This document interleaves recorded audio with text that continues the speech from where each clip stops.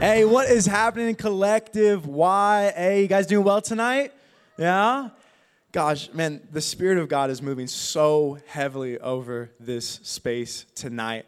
I don't know about you, but I'm so thankful we serve a God who is faithful even in the midst of our failure. Amen? That is such a powerful truth. Hey, we're just getting started for tonight. We got a great night for you guys tonight, and we have a special treat for you. I asked somebody who is technically like a brother to me. I would call him my best friend, but he's closer than that. This individual asked to come speak tonight and share because he is somebody who not only speaks about the heart of Jesus, but displays through how God has made him the heart of Jesus. And I felt that it was just necessary to have him come share tonight with what the Lord has placed on his heart. So please give a warm, Collective YA welcome to my best friend, Santi Yanez. Woo!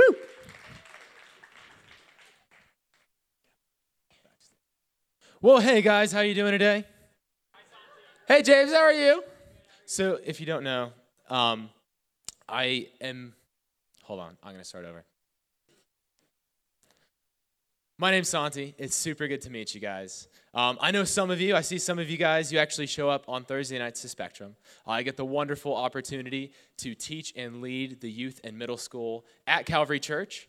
I freaking love it. But when Nick asked me to teach here, I was super stoked because I know just how much of an awesome community that this place is. Okay? Like genuinely, Nick and Sky's heart is just to create a space for you guys to have a place to belong, a place to learn about Jesus, a place to be like who you are and kind of just meet Jesus with whatever you've got. And they are so good at pastoring you guys. So I wanted to thank them for giving me the opportunity and allowing me to be able to teach you guys. But anyways, a little bit about myself. I am 23. Like I said, I pastor Spectrum. I have a beautiful wife, Avery. She's sitting right there. And yeah, I'm a dog father. That's my dog. His name's Kingsley. This is our first family photo together when we first got him. And then the next photo, this is our dramatic, hey, we didn't have a baby, but here's our dog announcement photo. So that's Kingsley. He's awesome. He's a little bit grown now, and he poops a lot. And so we have to clean it up a lot, but he's cute, so it is okay. Anyways, like I said, I'm 23, so I kind of graduated college not long ago. So I graduated college in the fall semester of 2020, so I'm just out of it. You know, I still remember the days of typing up discussion board questions and being exhausted and not really knowing what the heck is going on. And if you're in here tonight and you're currently doing discussion board, I just want to tell you this. There is life after that. Okay, there's life after pretending like you care about what someone else said on the internet, but really you're just trying to get a grade. But anyways, as I was thinking about college and thinking about the time that I spent there, I couldn't help but think about this one thing that happened to me. And there was one day I had a class, I can't even remember which one it was. I think it was like econ, like econ 1, something like that. And I was sitting there in my class in Woodward Hall, and my keys had fallen out of my bag onto the floor. Now, you see, I didn't know that my keys fell out of my bag until I had already gone through like 3 or 4 classes. And I had taken the South Lot bus, the trek all the way back to my car. You guys know what I'm talking about. And I get there, and I'm like, oh, no. This is not a good thing. So I get back on the bus. I've had a full day. I run back, and I am seeking for my keys. I'm looking high and low. I'm like tracing all my steps. I'm looking at every class that I had been to look for these keys. Now, I wish I would have known that 3 years later, instead of, spending all that time seeking and looking, and like money on getting my car unlocked and like getting my car towed and then like $300 on a new key, and I don't even know why it costs that much money, that I could have just spent like $30 3 years later on an AirTag, and I would have known that I had left my keys in Woodward. I would have gone, picked it up, and life would have been good. All that to say, I did not have an AirTag on it. So I had to run back to campus, and I was seeking. I wasn't just looking, right? I wasn't just kind of like walking around waiting for my keys to come to me, like, oh man, I wonder if just any key comes to me. I'll just try it in my car. No, I knew what I was looking for. I had to seek. I was looking high and low for my keys, because if I didn't have my key, I wouldn't be able to get into my car. And I love the distinction between seeking and looking, because seeking is the word that Jesus used when he came to look for the lost. He said that he came to seek and save the lost, and it means this. It didn't mean that he just kind of passively waits for people to come to us or come to him. He's not just like sitting in heaven like, hey, I'm just going to wait for you, like you need to come to me. Jesus said this, he said that he came to seek and save the lost. So he left heaven and he came down to earth. And he looked high and low for me, for you, for the lost in this world. And that's what we're going to be talking about tonight. We're going to be talking about seeking the lost. And we're going to be reading in Luke 19, verses 1 through 10. So if you guys want to flip there, if you have your Bible, that's cool. If not, I believe they'll be on the screen. And if not, you can just close your eyes and just listen to it as I read it. Sound good? Cool. So let's start in verse 1. Luke 19. Jesus entered Jericho and was passing through it. Now a man named Zacchaeus was there. He was a chief tax collector and was rich. He was trying to get a good look at Jesus, but being a short man, he could not see over the crowd. So he ran on ahead and climbed up into a sycamore tree to see him, because Jesus was going to pass that way. And when Jesus came to that place, he looked up and said to him, Zacchaeus, come down quickly, because I must stay at your house today. So he came down quickly and welcomed Jesus joyfully. And when the people saw it, they all complained. He has gone in to be the guest of a man who is a sinner? But Zacchaeus stopped and said to the Lord, look, Lord, half of my possessions I now give to the poor. And if I have cheated anyone of anything, I am paying back 4 times as much.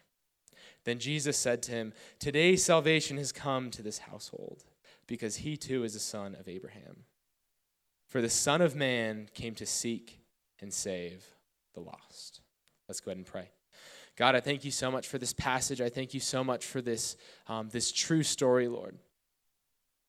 I thank you that we can learn from this, that you came to seek us out. You're not content with just waiting for us to come to you. You came to find us. You show us here, Lord, that it doesn't matter who you are. It doesn't matter if you're rich or if you're poor. It doesn't matter if you're liked a lot or if you're really disliked. You came to seek and save the lost. You came to seek us and people like us, Lord. Pray that you would show us something about your heart tonight, Lord. Pray that you would show us who you are. And that we would just grow closer to you because of it. We love you. We praise you. We thank you, God. And in your name, amen. So Jesus is walking through this town called Jericho, right? He's walking through a town called Jericho, and then there's this group of people surrounding him. I'm imagining there's crowds. The whole city is coming to see Jesus, because they hear of this man who came from this small town in Israel. And he said that he's the Messiah. He's the Savior of Israel. He's the Savior of the Jews. And they hear stories that he can heal the blind. And he can bring dead people back to life. And he can even save people of their sin. So everyone in town, if I heard of somebody like this, I'd be like crowding around like Central, you know what I mean? Like he's like driving through. I'm like, dude, bro, I got to see this guy. But we find in the story that although there is a lot of people there, there's only one person that Jesus calls out and he ends up being saved. That's this man named Zacchaeus. And as I'm reading it, I couldn't help but ask this question is, what's different about Zacchaeus than everyone else in the story? Right? What's different about him? It says that he's the chief tax collector. So if you know about tax collectors, they were kind of the worst of the worst. They were people who had kind of disregarded Jewish society. They went to go work for the Roman government, who was in control at the time. And they would take taxes from their fellow people. Now, the thing about the tax collectors that was ultimately bad was this, was that even they could charge as much as they wanted and pocket the rest. So if the Roman tax was only like $1, but they wanted more money, they could charge $20. They could pocket the $19. So they were selling other people out for their own good. So what's different about Zacchaeus, this man who ultimately was the worst of the worst at the time, seen as worse than a sinner? What's different about him? And we see later on in the passage is that he knows that he's lost. Zacchaeus knows that he's lost. He knows that even though he has everything, he has all of the money that he could ever want. Because if he needs more, he just charges more. He just takes more and puts it in his pocket. He has everything that he could ever want. And yet still, the guilt that was inside of him wouldn't go away. It wouldn't go away. So he knows he's lost and he's looking for Jesus. He's looking for someone that can save him. But it's a really hard thing to know that you're lost. I think that's why Zacchaeus was the only one in the crowd, right? It's not easy to know that you're lost, especially when there's so much in the world that's trying to like pull your attention and tell you that you need to care about this and you need to care about that. Everyone says that college students are so self-centered. But when I was in college, everyone just told me this. They kept saying, hey, you need to go get a degree.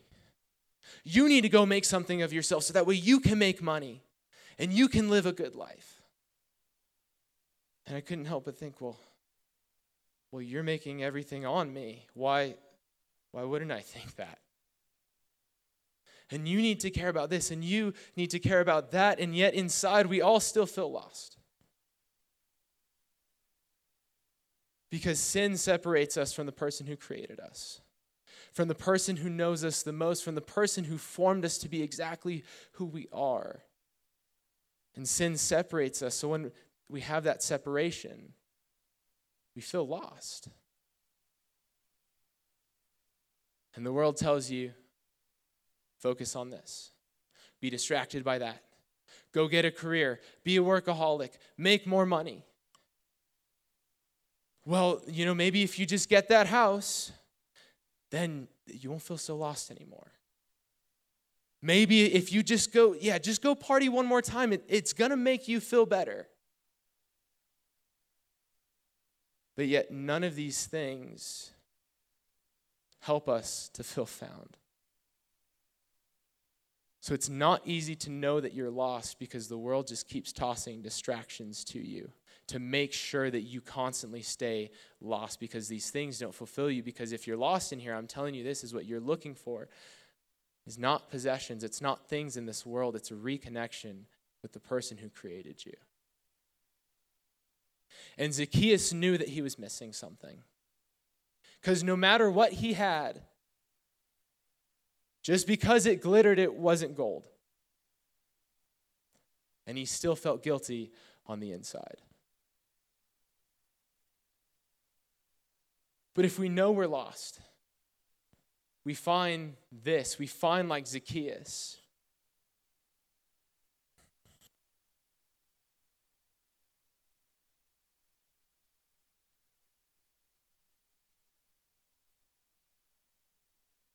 Hello. Hey, there we go. Like Zacchaeus, we start seeking.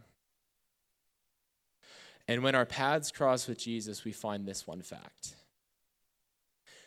is that he already knows your name. And he has been seeking for you the whole time. If you're in here and you feel lost, and none of the things that the world is telling you to look for is helping you feel found. Look for Jesus. Seek after him. And you'll find that he has been looking for you the whole time. And he knows your name, and he calls you by name.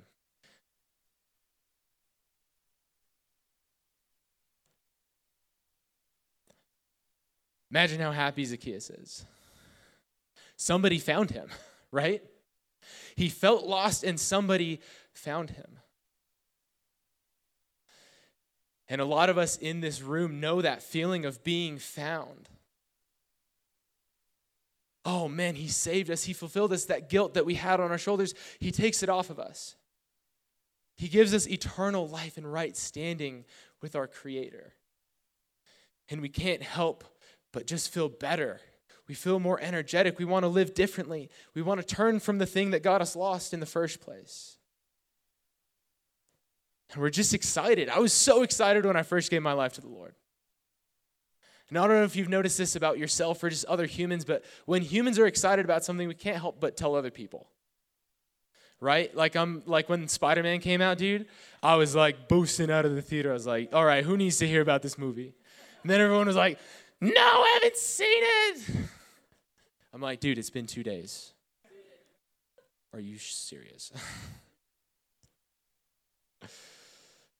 You know what I mean? Or like, you're like, bro, I got my new PR on my bench press, dude. And you're just like telling everyone, you're like, yeah.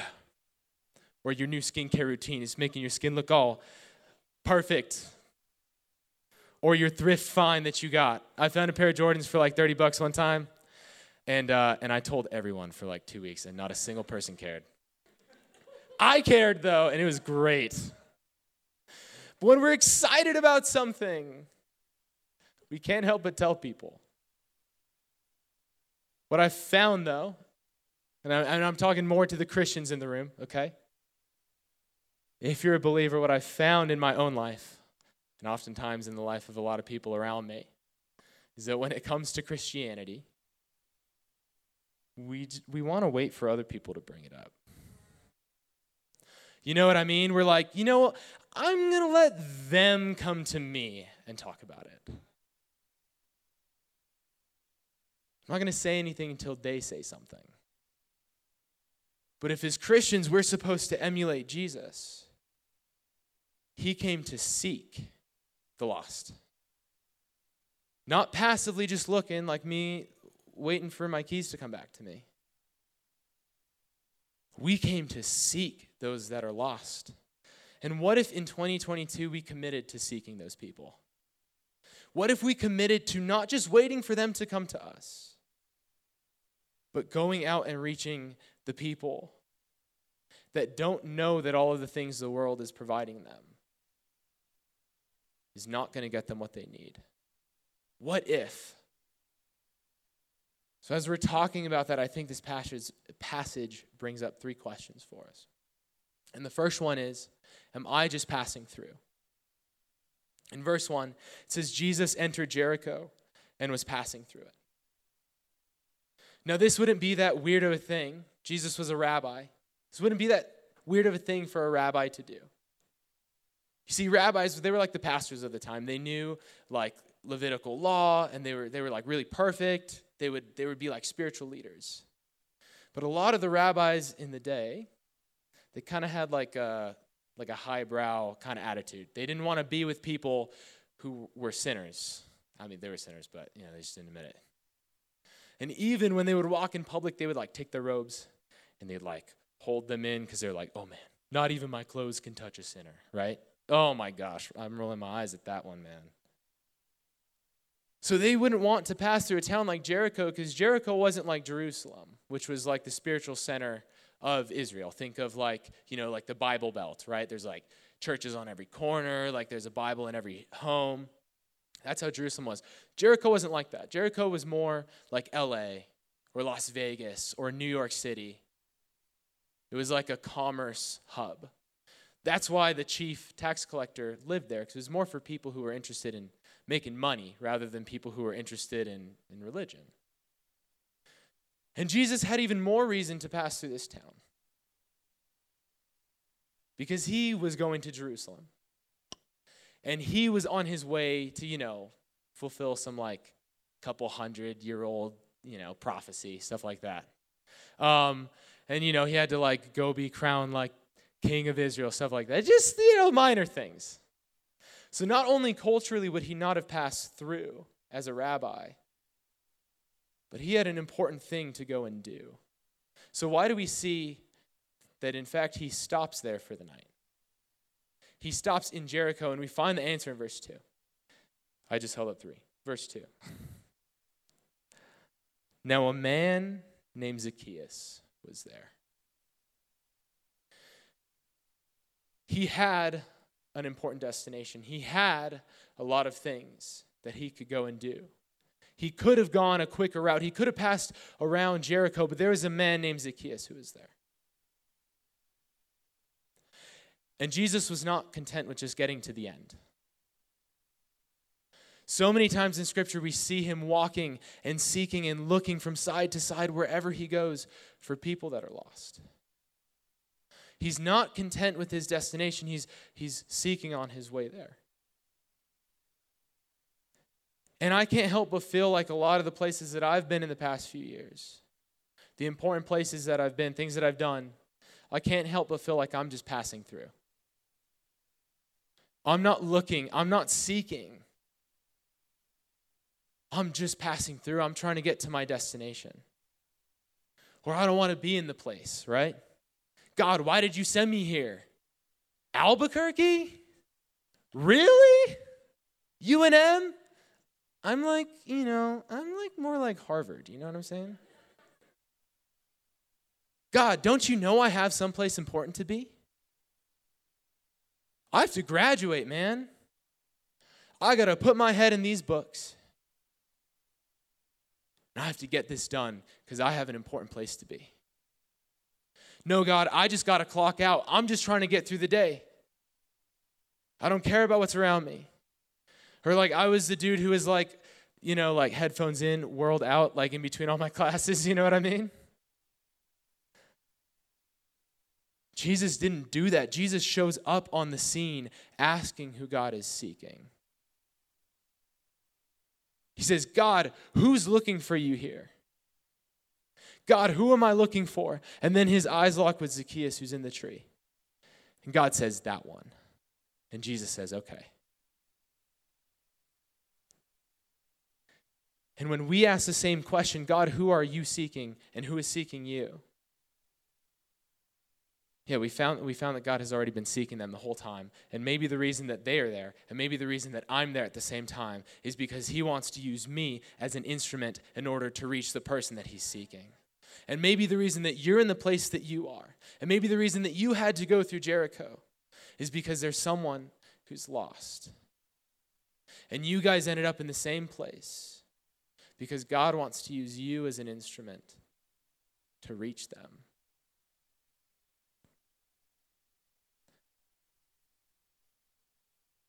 So we got to be bold, right? He made you just for this.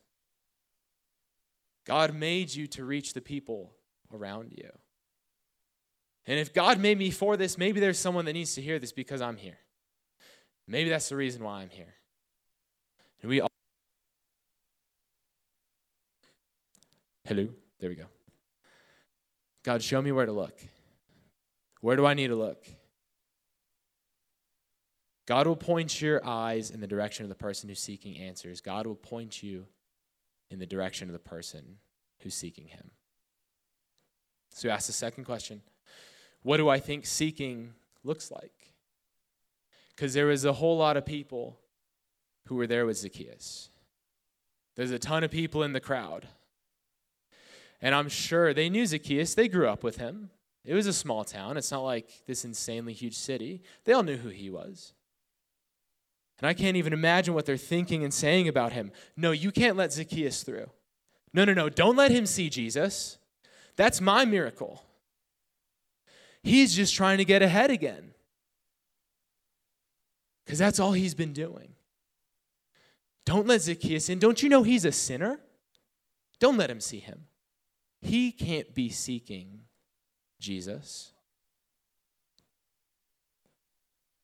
And they made it clear in their words what they thought about him. In verse 7, when Jesus went into their house, it says, when the people saw it, they all complained. He has gone in to be the guest of a man who is a sinner? They're mad that the person who arguably needed Jesus the most in that place was going to be with him. Yet on the inside, he was the only one in the crowd that knew that he was lost, because we read in the next passage that he had repented of everything that was inside. He had been given money back to people. Have you ever hit the shuffle button on Netflix? And you get a random movie, and it pops on your screen, and you're like, oh my gosh, this looks horrible. And the title, oh, that's so uninspiring. I'm here for like the A23 film that's going to make me cry. And then you go ahead and just watch it anyway, and it's amazing. You've heard, don't judge a book by its cover. They were judging Zacchaeus by what was on the outside. And they were deciding for him whether he was seeking Jesus or not.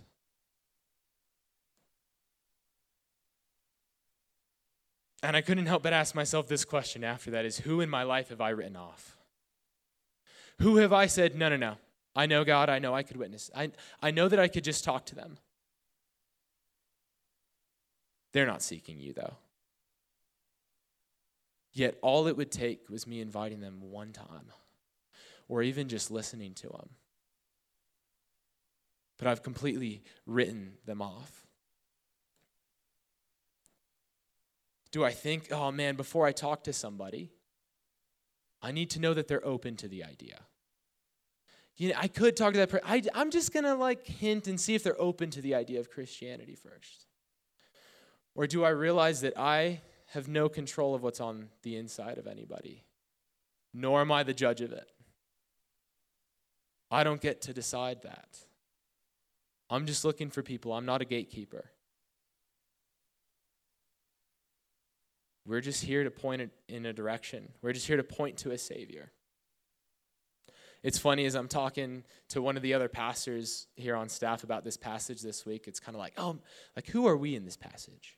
You know, are we seeking like Jesus? Or, you know, are we the crowd? Are we Zacchaeus? And Drew Voss, he's the West Side pastor.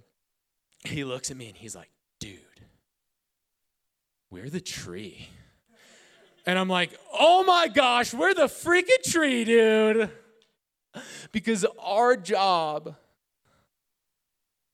is to just provide a perspective for someone, so that way they can see the person that can save them. We just elevate what they can see, so that way they can see Jesus. And we just be a freaking tree. So we don't pass through, okay? We seek. We let God show us who is seeking him, and we don't decide that. We don't make the mental note, no, God. But what do I do when I actually find them? I'm seeking, I'm emulating God, I'm trying to do what Jesus did. But what the heck do I do when I actually find somebody, right? Do I awkwardly present the entirety of the Bible to them? Do I hand them Geisler's systematic theology book? Do I debate them with apologetics? Do I stand somewhere and yell at someone I've never met and tell them that if they don't repent, they're going to go to hell? When I meet this person who's lost, do I need to save them? Do I need to convince them of the gospel? And if they don't believe, is it all on me? Am I responsible? Let's go ahead and read verse 9 really quickly. Then Jesus said to him, "Today salvation has come to this household." And I know that salvation came to that household because, Jesus brought salvation. And Zacchaeus believed in him, so Jesus brought it. But even more than that, Jesus is salvation. Jesus is the Savior of the world. It's not just something that he did, it's his identity.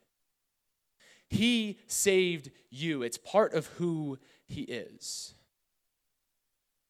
And I think it's so cool to think about it this way, is that when he said salvation came to this household,